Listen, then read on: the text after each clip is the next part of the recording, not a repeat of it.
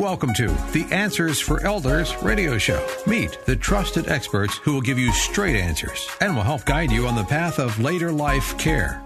Now, here's your host, founder, caregiver, and CEO, Suzanne Newman.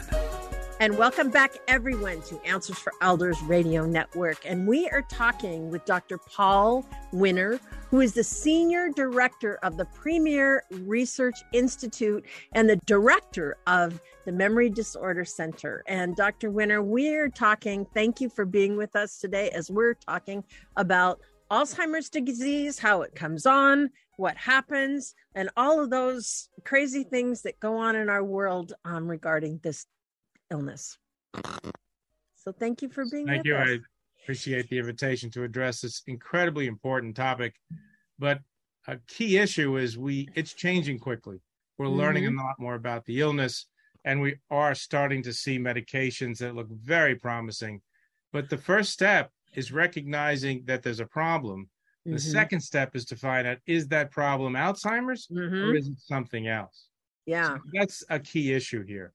Yeah. Patients present to us with various symptoms that could be consistent with dementia. And again, we have to figure out what that is. First of all, is it truly a dementia problem? Or is it something that is something else medically? It could be as simple as a vitamin deficiency, which is unfortunately not too common, but we do see it once or twice a year.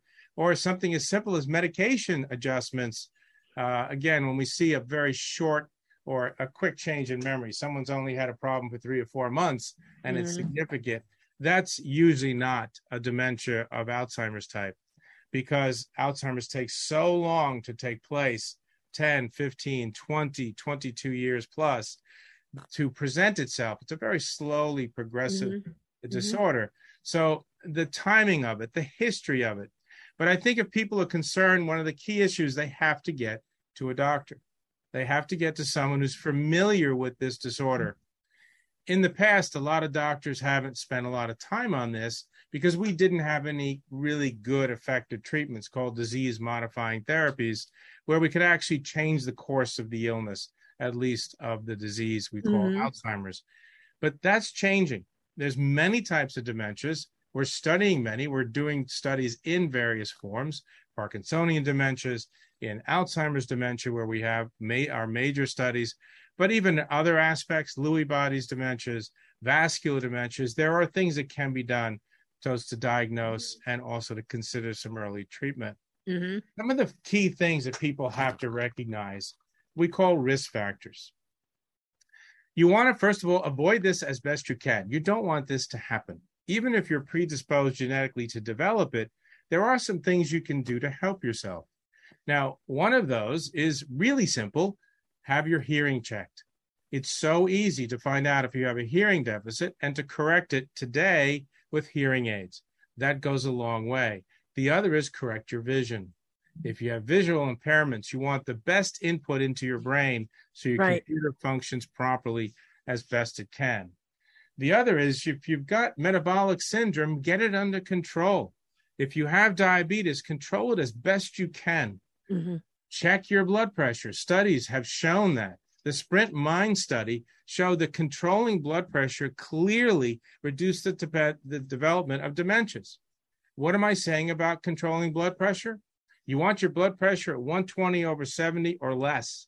Now, obviously, if you're symptomatic with a low blood pressure, you can't do that.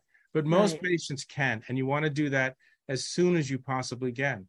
Everything I've just told you is so simple and so easy to do. In our country, unfortunately, we are not getting thinner. We seem to always getting a little on the other side. Overweight, obesity is another risk factor. Hard to control. I surely don't have all the answers for that one, and we haven't figured that all out. But you do your best to avoid certain foods. So diet is important again. You don't want to wait till you have the symptoms. Wait till you have the disease. You want to get in front of it as best you possibly can. Alcohol consumption. There's a lot of question about, is it safe? What's the right amount? Basically, none is the best. But if you're going to use it, it needs to be small quantities. The exact quantities are not clear.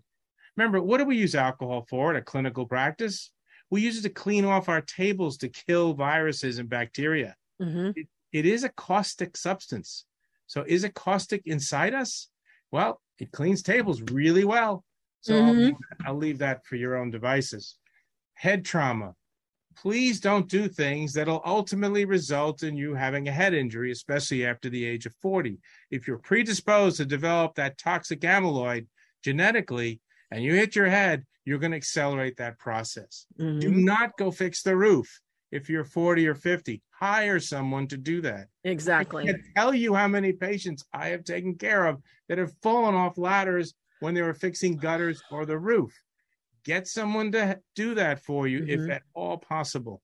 Avoid things that'll cause. Wear a helmet on your bicycle. If you've got problems with balance, use a stationary bike inside a protected area.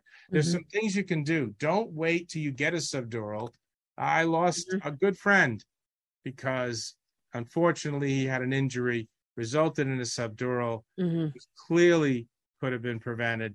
And he's not with us anymore. It accelerated the dementia aggressively, and within a matter of years, he was no longer alive. Yeah. And that especially is a preventable issue. Yeah. And especially I can only imagine because I know that early onset tends to progress quicker. Is that true? First of all, that's what I've learned anyway. I don't know if I'm not speaking as an expert here. It can be true for an individual because Alzheimer's dementia is not one entity. There are multiple gene issues. Every patient's a little different. I've seen some patients when we've diagnosed them in the early dementia stage, and they've only lived 5 or 6 years. I've had others that have lived 10 to 15. So it is dependent upon the individual and their genetic factors.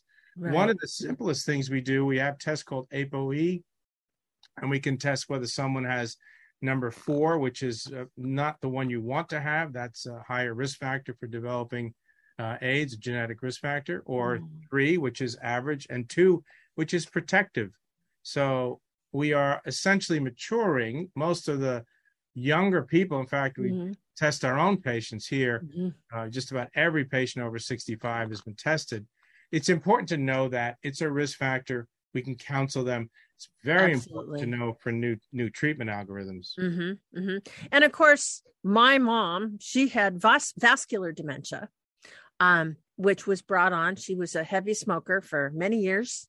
She got COPD. She had vascular issues in her, legs and all kinds of things. And so what happens is as she got older, obviously that dementia progressed in her. So I'm going to just throw out there, I bet that smoking is part of it. And life, when you talked about diet, I am betting that there's other things that we can do better. Yeah, smoking is definitely low-hanging fruit there. You want to, again, it's not easy for someone who's been smoking for decades to quit. But even if they reduce the smoking, that's a positive. And you've talked about issues of diet.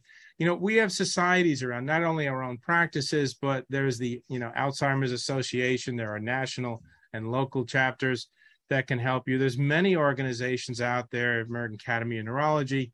There are many medical and non-medical organizations that can give you some ideas about diet. Diet is complex. There's a DASH diet, there's a finger diet, there's the Mediterranean diet. The diet that you can handle, that you can do, is the right one for you.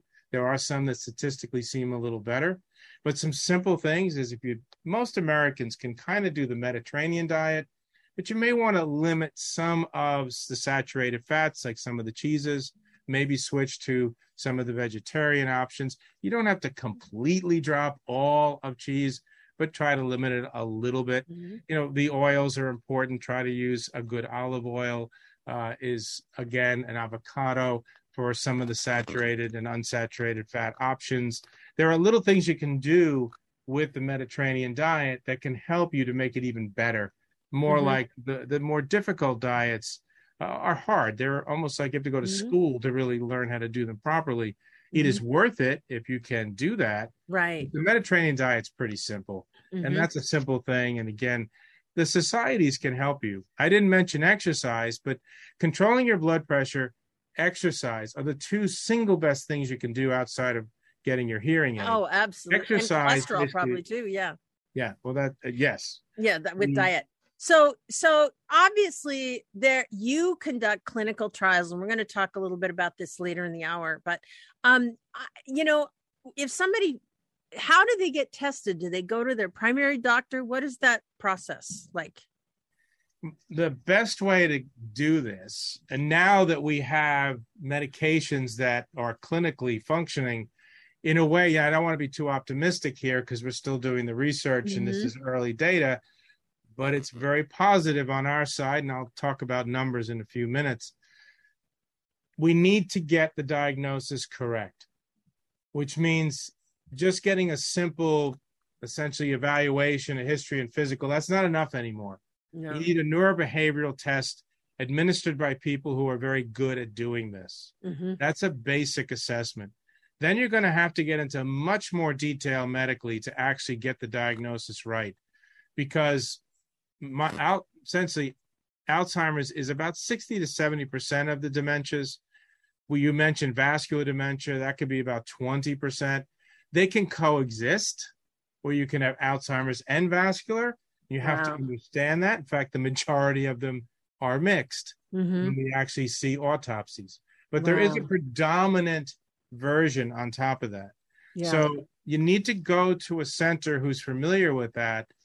And everything's changing very quickly. We should have FDA-approved medications. We have one right now awesome. That is disease modifying, but we should have several very soon available. Yeah.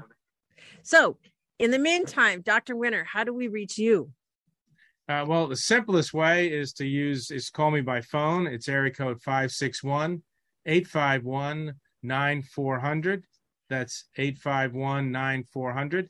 Or to use a website connection, Premier Research Institute. That's PREMIERE researchinstitute.com. Fabulous. And next segment, we're going to talk about how is Alzheimer's disease diagnosed and how accurate is the testing. We're going to go into what those look like right after this.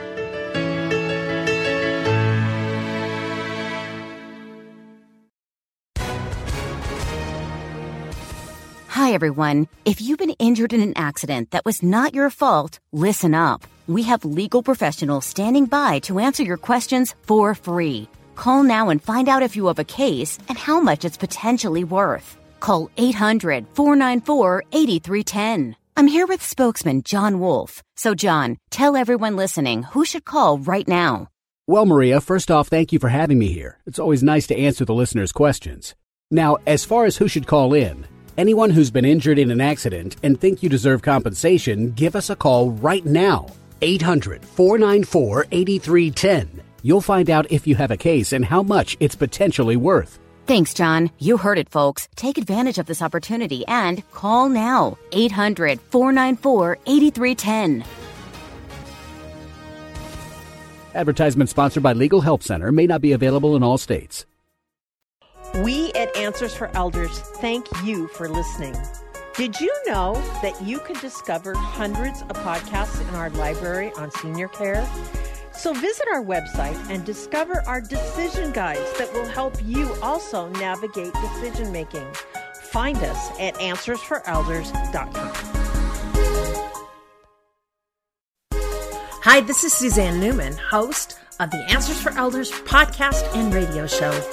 We are the North Star that guides you through the complicated journey of senior care with trusted experts in money, law, living solutions, and more. So join us on this station, your favorite podcast channel, or just go to AnswersForElders.com. Meet the Wayshowers who will help your journey go a lot easier.